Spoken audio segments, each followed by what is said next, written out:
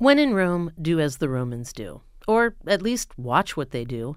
I'm Lisa Morgan, and today on The Weekly Reader, our book critic Marian Winnick reviews two very different books with one thing in common, The City of Rome. Hi, Marian. Hi, Lisa. Most listeners probably associate Jhumpa Lahiri with her Pulitzer-winning story collection Interpreter of Maladies, or her novel The Namesake, which was made into a movie by Mira Nair. But this brilliant woman has never stopped moving, intellectually or otherwise.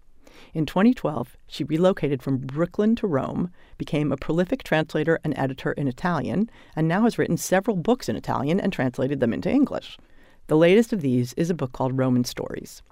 As the Kirkus reviewer points out, the stories evoke her new city from the perspective of an outsider looking in, sometimes one character peering into the life of another, or characters staying in houses that belong to other people. The first story, The Boundary, establishes this theme, narrated by a girl whose family rents out a guest house on their property. She watches the renters, listens to them, draws conclusions about them, and later it turns out they are watching right back. In the moving and wonderfully economical The Procession, a couple cannot get settled in the apartment they've rented, the wife particularly agitated by a locked room and a dangerous-looking chandelier. In Well-Lit House, an immigrant couple with 5 children is hounded from their home by bigots. The wife and kids return to their country, and the man wanders the city homeless. Dark-skinned people in numerous stories are tormented by random acts of cruelty, in several cases by children. The central section of the book, The Steps, is like that game of picking out passers-by and imagining what lives they have. A series of 6 characters are seen on an ancient staircase of 126 travertine steps in the middle of town. The mother, the widow, the expat wife, the girl, 2 brothers, the screenwriter. In a recent interview, Lahiri told me that this staircase is immediately adjacent to her apartment building, and this is how she passed the time in quarantine, staring out at the people on the steps. Well, if we all had her imagination, life would be much more interesting. A totally different Roman experience is found in The Helsinki Affair by Anna Pitoniak.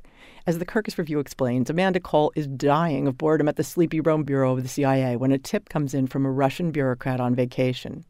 An American senator will be assassinated the next day in Egypt. The ripple effects of this event will change the lives of both Amanda and her father, Charlie Cole, also a CIA operative. Shortly after Amanda is promoted to the Rome station chief, her father meets with her to give her a stack of papers found in the senator's office that seem to reveal a nefarious scheme involving meme stocks and day traders. And his own name is written on the last page. Pitoniak artfully deploys all the tricks and tropes of the spy genre and creates for Amanda a wonderful ally, a 73-year-old CIA superstar named Kath Frost, who had, quote, sniffed out more double agents than anyone in agency history, and who shows up in, quote, a linen dress belted at the waist, a chunky turquoise necklace, a pair of red cowboy boots. Her gray hair hung long and loose over her shoulders. I loved these characters and hope the author brings them back for a series.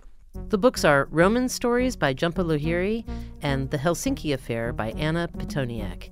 You can find more information about these titles and our podcast at wypr.org or wherever you get your podcasts. At wypr.org, you can find our entire show archive with hundreds of great books to choose from. The Weekly Reader podcast is made possible by the Ivy Bookshop. For The Weekly Reader, I'm Lisa Morgan. And I'm Marian Winnick.